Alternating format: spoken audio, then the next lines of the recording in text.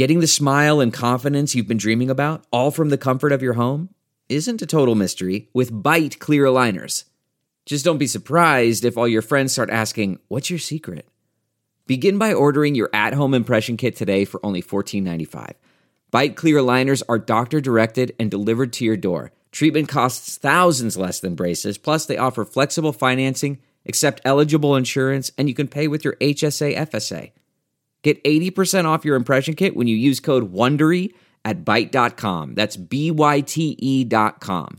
Start your confidence journey today with Byte.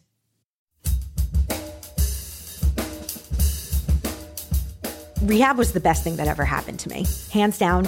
And if I can tell one person, like, it's okay, don't be embarrassed about it, then I've done my job.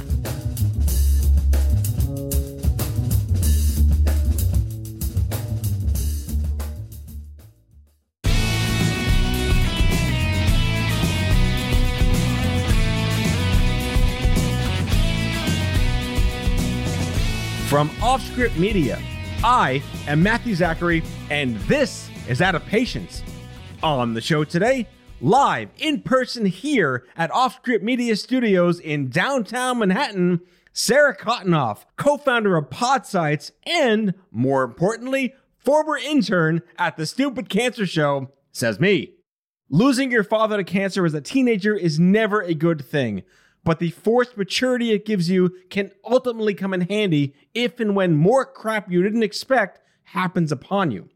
In Sarah's case, it was, after a comedic series of misdiagnoses, psoriatic arthritis, a condition she has had to manage and learn to live with for over a decade.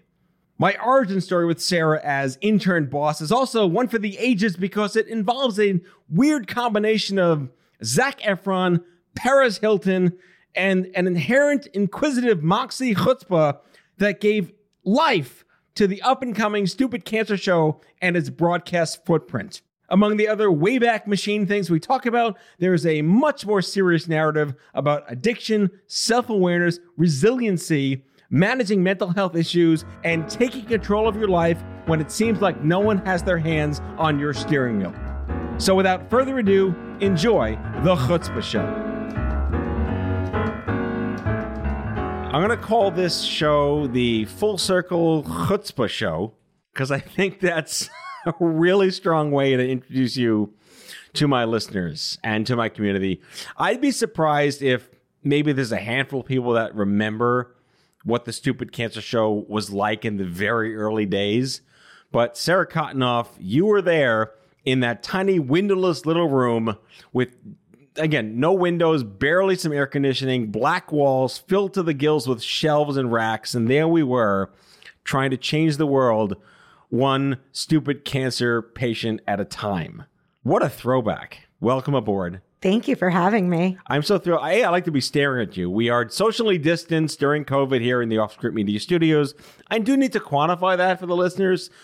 I don't expect to have haters, but you know, it is in video. They don't know. I could be lying. You could be literally like, I don't know, doing something grotesquely inappropriate. No, we're far apart. We are plenty apart. Yeah, I'm comfortable. Good. That's all. Yeah, because we both had COVID. We did. So whether we're carbon neutraling each other or influencing each other to get sick again, I have no idea the event horizon of virology that's happening in between us. Yeah. What were your symptoms, by the way?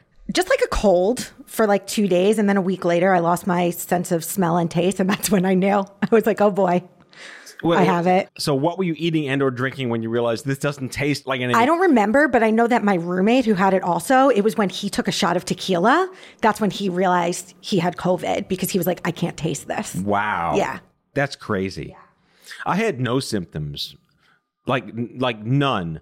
And the only reason I found out I was positive for antibodies was because the pediatricians called my wife and I and said, we're testing all the kids in our network. Come to the doctor's office for blood and swab. So we went, and then they just said, well, we can test you too while you're here, Mom and Dad. So we did that. I had no reason to ever go get tested outside of making sure the kids were okay. And it turns out that we're all negative for COVID. But I was the only one positive for antibodies. And I wrote about this on LinkedIn, and I called a bunch of doctor friends who were like, that's not possible. And I said, all right, take the same test again, take the same test. So I tested 4 times for antibodies. I donated plasma, So did I. The New York High Blood five. Center. Yeah, good for us to donate plasma. And the New York Blood Center like confirmed they're there. I had it again. And I'm now on some kind of cockamamie immunoglobulinometer test where they looked at how much antibodies I had, assigned it a vague random number that means nothing. But in a month, I'm going back to see if that number is less. Should I do that? I think you should do that. I'll hook you up. Sounds fun. So 2 COVID survivors, is that a weird thing to say survivor? Because I think like cancer survivor, you're a victim of like a car accident. What are you? I don't know. Too soon to know the proper terms. Yeah. Choose our metaphor of choice. I have no idea. Make it your own. It's going to be Mad Libs. Let's figure it out. But I'm just thrilled to have you here. It really was a throwback. And just to our listeners, for precedent, Sarah was an intern at Stupid Cancer working on the Stupid Cancer Show, which was the first radio show for cancer in the history of radio. And it happened before the word podcast became this mainstream thing that everyone has to do today. Where did you come from to have such an innate, like you fit right in as if you had been doing that before and you were 20 years old? Yeah, I didn't come work for you because it was media. I came to work for you because I was doing public health at the time. And I was very interested in like the advocacy work that you were doing. So weird that it came full circle that that's where I started. And now I work in media exclusively. Because like you were really, I was talking to Kenny yesterday, Kenny Kane, the co-founder of Stupid Cancer, who was with us when you were interning, and you were amazing. Like you spoiled us rotten to the best of our, I mean, we were young and stupid and maybe drunk every night when we were talking with you, but you did everything right. It was like born in you to understand media.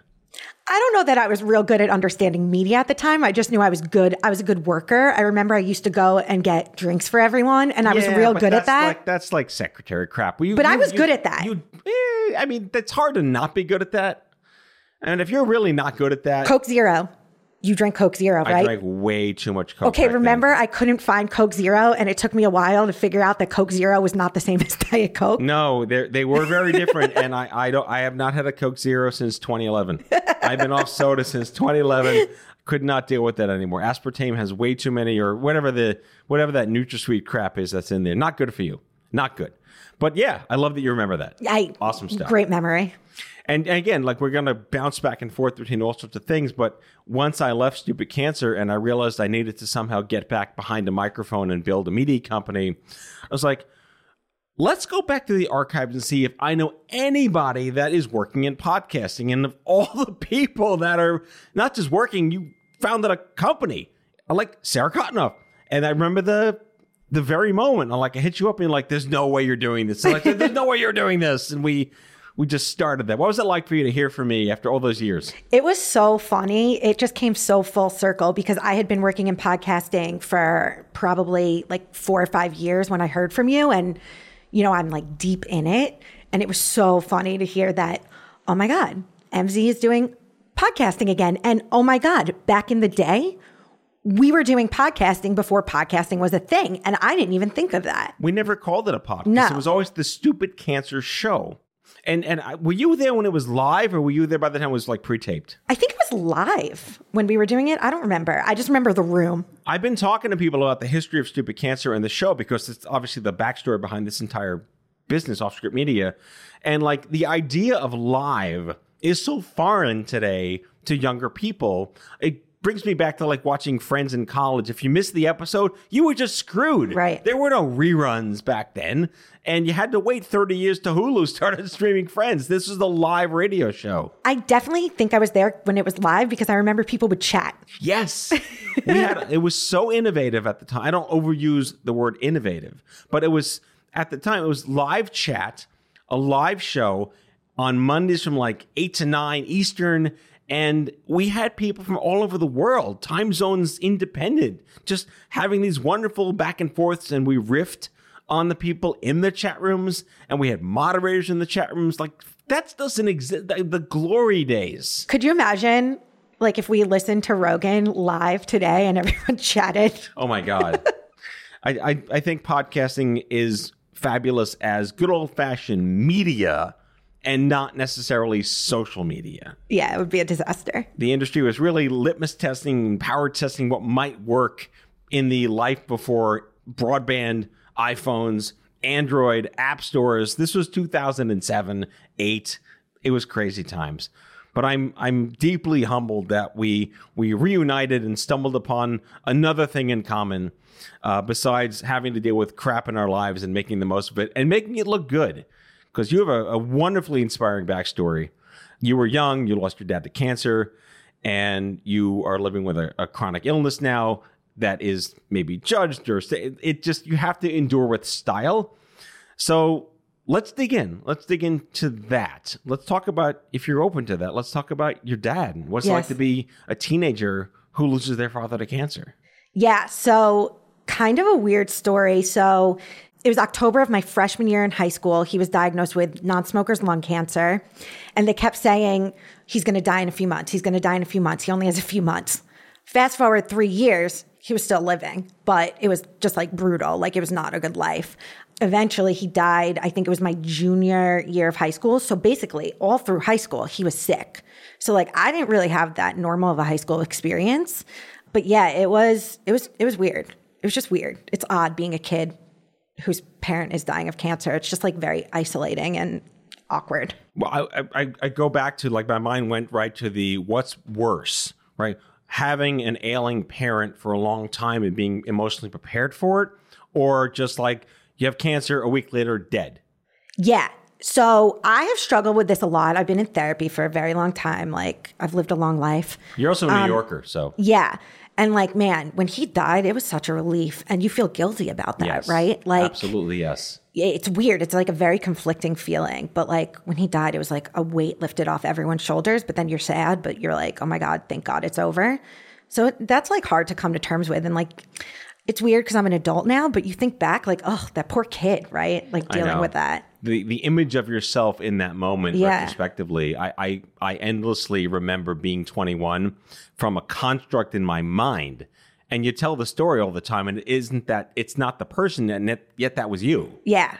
Yeah, that's what's weird. That's like a lot of the work I did in therapy was like being kinder to myself and being more gentle with myself because like life was hard for me. And I think, you know, as an adult, I'm learning to give myself credit for that I didn't really give myself credit for when I was younger. Do you feel like having an experience like that as a younger person accelerated your maturity? I mean, gave me a lot of mental problems, but I put me in therapy at a young age, which I'm very grateful for. I think everyone should be in therapy. You know, it makes you grow up faster, I think. You know, that's what I meant, yeah. I had someone tell me, you know, I'm like, am I immature? But I'm not immature. I just like, I have a lot of fun, but I do think I grew up a little faster than the average kid. You learn to be self-sufficient. You learn to like not take a lot of things for granted. But yeah. It's a bit of an age boost that you didn't really necessarily ask for. Yeah. Yeah. So is that what inspired you to explore health as a potential career?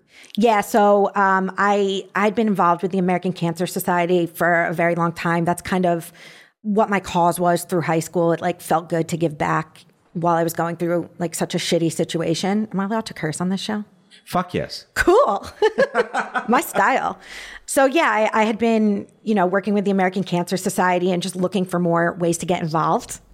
And that's how I found you guys. Yeah, and I think it's important to talk about that because it was one of the most oddly constructed, serendipitous-ish things to do. And I'll predicate that by telling the story of how in cancer, there's the real world of crap that actually happens. And then there's the celebrities and their black and white PSAs that I don't think really do much.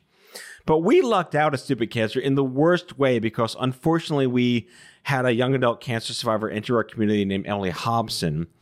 And she was living with a life-threatening cancer treatment schedule.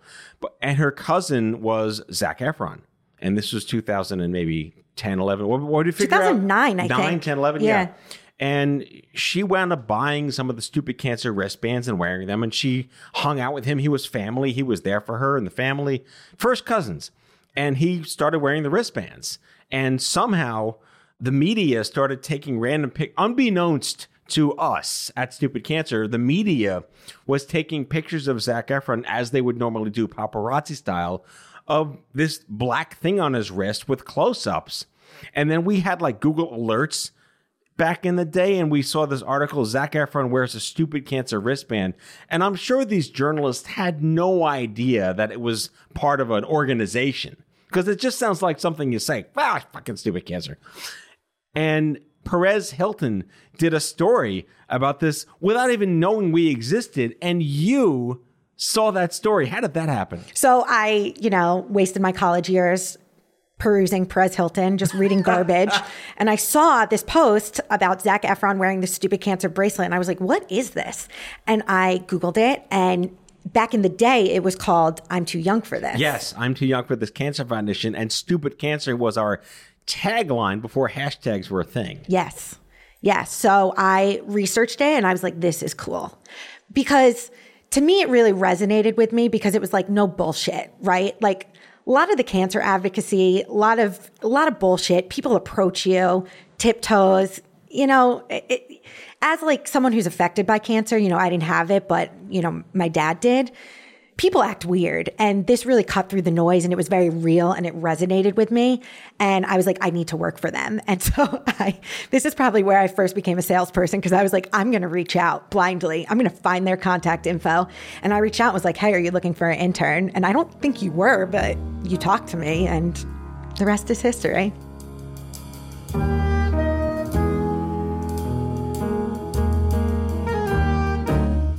Back with our guest after the break.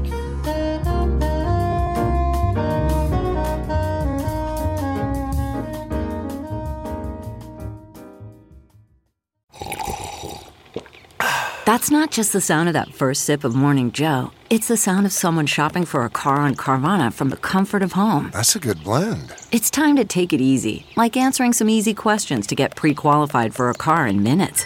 Talk about starting the morning right. Just like customizing your terms so your car fits your budget. Visit Carvana.com or download the app to experience car shopping the way it should be. Convenient, comfortable. Delve into the shadows of the mind with Sleeping Dogs, a gripping murder mystery starring Academy Award winner Russell Crowe. Now available on digital. Crowe portrays an ex-homicide detective unraveling a brutal murder he can't recall. Uncovering secrets from his past, he learns a chilling truth. It's best to let sleeping dogs lie. Visit sleepingdogsmovie.com/Wondery to watch Sleeping Dogs, now on digital. That's sleepingdogsmovie.com/Wondery.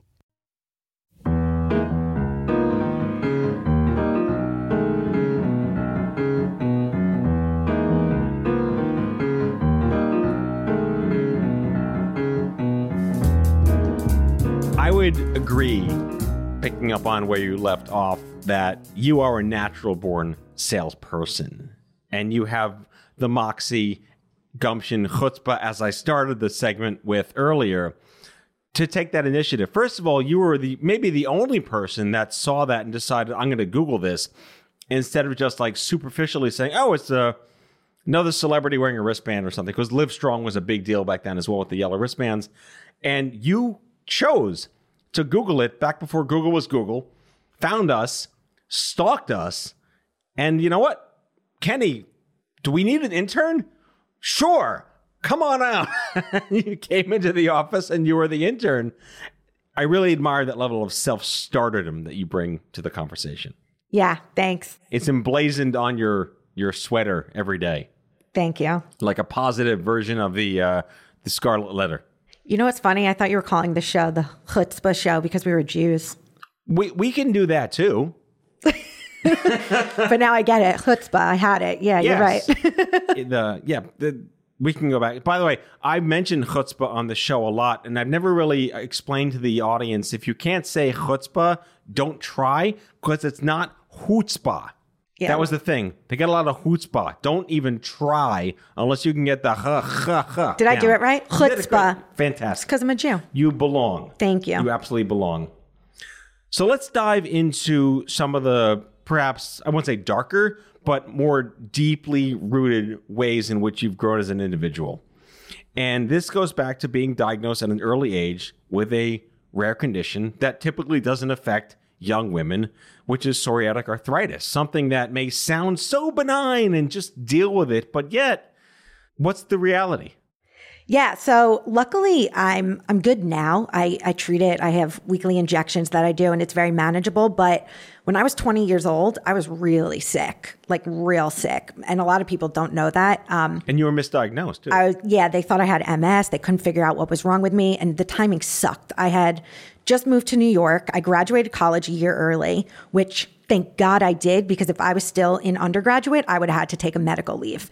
So I graduated college, moved to New York to go to grad school. And I just like mysteriously started getting super sick. Like my feet would hurt and my hands would hurt. And at the time I was working in a restaurant and I was just like, it's because I'm on my feet all day. It's because you make up reasons in your head. Typing on the cash register. But I was living with my grandma at the time, who, thank God, is a nurse. And one morning I woke up and I couldn't open my hands. Oh, wow. And she was like, okay, something's actually wrong with you. You need to go see a doctor. And it was just like months before I was properly diagnosed. What was treatment back then? It's clearly changed, but what was it back then? So I was on these pills and then the pills almost killed me. And don't you love when that happens? Yeah. So then I had to get taken off the pills and then I was on injections. And, I don't mind the injections. It's kind of funny when people see them in my fridge, but it is what it is. And they're painless. What's all this then? They work. So I don't care. Right. It sometimes requires an awkward discussion, but it's not awkward for me. It's awkward for the other person. Right.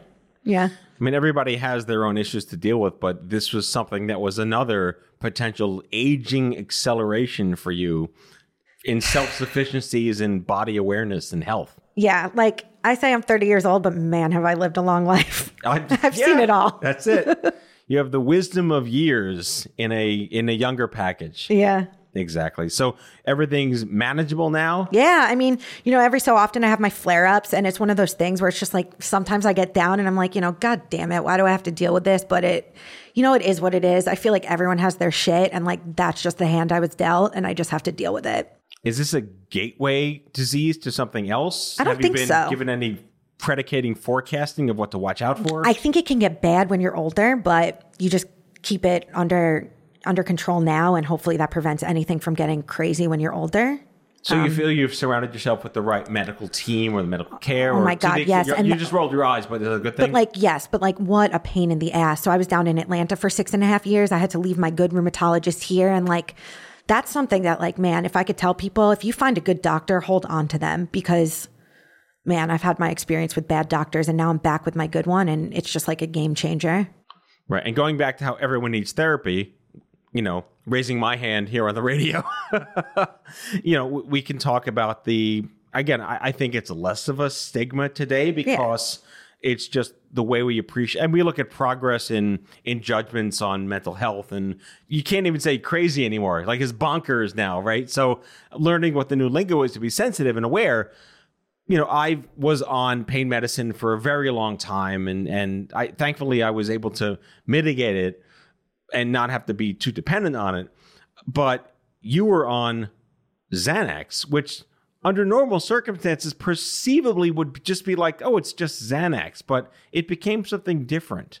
Well, this goes back to finding good doctors. So I had some quack doctors down in Atlanta, and I mean, I was misdiagnosed. They said I had ADHD, and they put me on Adderall. It was Ritalin, and then it was Adderall. And I have pre-existing mental health conditions. Like being Jewish. Being Jewish. I have bipolar disorder.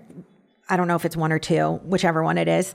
But if you give Adderall to someone with bipolar disorder, goodbye. Yeah, game changer. You can't do those SSRIs. Oh my God. And so I was on Adderall to stay awake and do my work during the day. I just started my own company. And then I was on Xanax to calm myself down at night. And what a bad cycle that is. It was just horrible and I couldn't get off the ride. And I was like, I don't like the Adderall. I don't like the way it makes me feel. And they would just pull me off cold turkey. And every time they would do it, I would get suicidal. Every time. And I would go back to the doctor and I would say, I'm suicidal.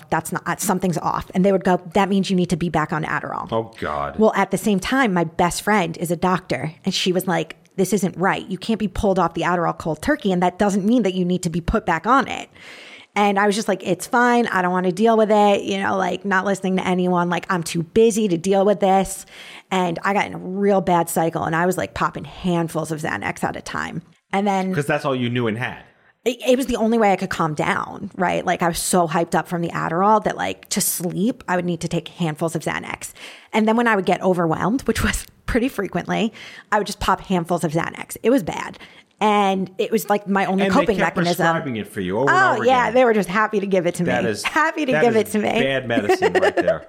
Yeah, and one of the times they pulled me off Adderall, the last time, I was real messed up, and it happened 3 times they pulled me off Adderall. All the prior 2 times, there were incidents. One time I was in the city, and I was standing and seeing a balcony, and I was like getting thoughts, and I immediately went back to my psychiatrist. I was like, this is not good. The second time, I took way too much Xanax, and then this third time, I took so much Xanax that I overdosed and had to go to rehab. This is just such a telling story of what's wrong with the medical industry and overprescribing and not even recognizing the humanity of you as a person first. Yeah, like that's the thing. Like I just think I'm like a hyped up person, you know? Right, but understanding who you are first right. and then what you need second. Right. Not just, here's a script, enjoy yourself and Godspeed. Yep, that's exactly what happened. That's bad. Yeah, but so prevalent. Many listeners are probably shaking their heads or nodding their heads at this point now because this is millions of Americans. It doesn't always have to be opioids. It could be anything. Well, that's what's so funny is when I went to rehab, I didn't tell my mom. So I had overdosed. I went to a mental hospital. Great time. Let me tell you, boy, do I have stories about that. And then another show. Yeah, for another show. And then there was like 3 weeks where I was trying to, by myself, and, you know, some friends were helping me, trying to find myself a rehab place. And the night before I called my mom, because I didn't tell her any of this was going on. And I was like, I'm going to rehab. And she thought it was for cocaine and opioids. Well, and I was like, that seemed like a natural response, though. I was like, no, it's for medication that the doctor gave me that I can't get off of. Like, I cannot get off the ride. I was addicted. So was it a fairly standard, I guess, quote unquote, standard detox period for you? So they detoxed me in I should stop calling, I don't know. Are you allowed to say mental hospital? The loony bin? I don't know. I'm allowed to say it because I was there. So when I was there, they detoxed me. Yeah, only you can say that. I can't say that. You can say that. When I was in the mental hospital, they detoxed me properly. So they like weaned me off the stuff as I should have been weaned off properly in the first place. So yeah, they medically detoxed me and then sent me on my way. So then what happened? Are you now stable? Whatever stable means, right? I mean, so I'm on, drugs for my mental health issues. Great. Better living through drugs. That's what my dad used to say. Well, that's Pfizer. Pfizer, not a sponsor. Pfizer's original tagline was better living through chemistry. Really? Yeah. Oh, that's funny. I mean, listen, it keeps me really stable. Funny. It's kind of sad, but it is sad because the drugs almost killed me. Yes. But, now I have good doctors. I have great doctors. Yeah. And, I'm very, rehab was the best thing that ever happened to me. Hands down, if everyone could go, I highly recommend it. That's your t-shirt. Changed my life. Was the best thing that ever happened to me. I'm not even kidding, though. Right. Yeah. But it goes back to how we're often too mentally insular with what's wrong with us, and it's okay to open up and be vulnerable. Well, when this happened to me, my mind was blown when people were telling me, oh, I'm into a psychiatric hospital. I was like, no way, you're kidding. More people than I could even count on one hand. Blew my mind. But it's like an in the closet thing, right? But as soon as one person says it, everyone opens up to you. Yeah.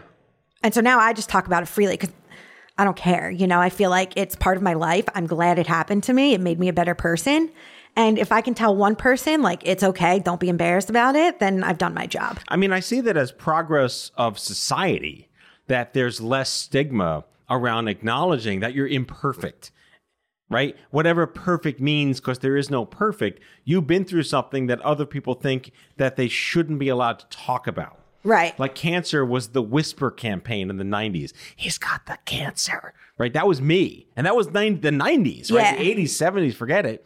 Today, cancer for many, many more people, I won't say a badge of honor, but it's a point of pride that they're part of a tribe that supports them without that judgment. And you're more willing to say, I had cancer too these days than you may have been 10 years ago. Yeah, I agree. And what I find is like, it's weird because it's not so much awkward for me. It's always awkward for the other person. And that's what I just want to like get away from. I feel like it's the same with cancer. Like when I used to be like, oh, my dad has cancer, like people would be so weird. Or like people's like, where's your dad? I'm like, oh, he died when I was a kid. Oh, it's weird, you know? It's not weird. It's like not weird. Yeah. It's life. People die. Like people go to rehab. Like it's just life. And like even with me not drinking, it's weird for people. Not weird for me, but it's weird for other people. And I just wish, like, as a society, we could all just, like, get away from that. Well, I mean, I know a lot of recovering alcoholics, and, you know, they don't wear, like, the don't ask me about wine badge. But, you know, you're in a social event, and you say, can I buy you a drink? And they say, no, I'm clean. You know, that used to be like a knee jerk. Oh, my God, really? You were drunk? No one does that anymore. You accept the fact that I appreciate that. That's brave. That's fascinating. Good for you on taking control of what's important in your life. That's a testament to where I'd like to believe we've evolved as a species in the last 30 years. Yeah, definitely. I mean, I really do feel like most people are pretty accepting of it. Every so often you get someone who's just like super weird about it. But, you know, I do feel like we are getting better. And I think that's a testament to like, you know, tooting my own horn, but like media, like I'm very interested in how like media can shape society, and like by people being more public with their stories and it becoming more accessible to other people, like it's just making society better and like making people more understanding of others. Right. So let's get to the fun stuff. So now you're in media. You founded a podcast company called Podsights. What do you do? What's your elevator pitch? So we are an attribution tool for podcasts, and what that means is we allow podcast advertisers measure the success of their ads. I would imagine that's very important. Yeah, because you're defining value in a medium that is relatively unknown, right? Yeah. So before us, there was really no good way to measure, you know, how podcast ads work. It was like use a coupon code or a vanity URL, but people don't really use them. So it's not a good measure of how well you hear that ads all the work. time in other podcasts. Use code this. Yeah, it's stupid. It doesn't work. Right. So, you know, for us, it's like, it's a way to get bigger brands into the space, because we can say to like, you know, your traditional, like an auto advertiser. You mean that whole industry of vehicles that shuttle us around with four wheels? Yes. Those things with lots of ad dollars. You can say, give me $500,000 because I can tell you that it's going to work. Right. Right. It's hard to say to them, give me $500,000 and I'm not going to give you anything in return. Like it's just a guessing game. So that whole ROI business still matters, huh? Still matters. All right. So you're stuck on an island with all the food you need, and you only can listen to 3 podcasts for the rest of your life. What are they?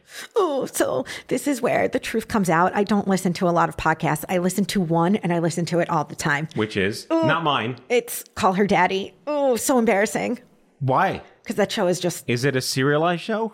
No, it's just this girl who... It's a Barstool Sports show, and she's really pretty, and I'll be PG. She like dates athletes and lives a very pretty girl life. That's very foreign to me. So I like to listen to hear how like pretty people live. Does that make you feel better about yourself or worse about yourself? Because I would like to think that you would define that as like a guilty pleasure that doesn't define how you look at yourself. Both. But this is the guy mansplaining this Both. to me, so Sometimes I'm like, oh, I wonder what it would be like to look like that. How easy would my life be? To spend one day in the skin of someone else? Yeah. But then other days I'm like, your life is crazy. I'm so glad that's not me. Yeah, I want to be Dwayne Johnson for a day. That's about it. I don't think I tolerate that. Yeah, tap in, tap out. Yeah. Reminds me of that movie called Bedazzled with Liz Hurley and Brendan Fraser, where he got to make wishes, and she's the devil, so there are tricks in the wishes, but he got to live a life in the skin of someone else for a day, and he hated every one of them. So I would only imagine I would only get what I pay for by being Dwayne Johnson for a day. Yeah. Like I would like to be this girl for one day. Just one. Just one? Yeah. We'll call her up. Listen, I've tried to get to her. I'm like, can I talk to her? Can I hang out with her? Can she? I want to be your friend. Can she do my voicemail? Like I've tried to get to her. That's awesome. I can't thank you enough for coming in today and doing this full circle, Wayback Machine conversation on vulnerability and opportunities and just moxie and chutzpah. Back to that word. Sarah Cotenoff is the co-founder of Podsights. former intern at the Stupid Cancer Show, and overall extraordinarily engaging and inspiring young woman. Thank you for making this an epic conversation. Oh my God, you're so kind. Thank you. I know how to outro a guest. You do. All right. Take care, folks. We'll see you next time. Bye-bye. That's all for today, folks. If you like the show, be sure to subscribe, leave a review, follow us on social, and tell all your friends to listen. Out of Patience with Matthew Zachary is a product of Offscript Media. Our executive producer is Matthew Zachary. Our senior producers are Jen Horangeff and Andrew McDowell. Darren Tunn is our production intern. It is recorded, mixed, and edited by Matthew Zachary. Our theme music is by the Mike Van Allen Quintet and by Mara. For advertising and media inquiries, email media@offscript.com.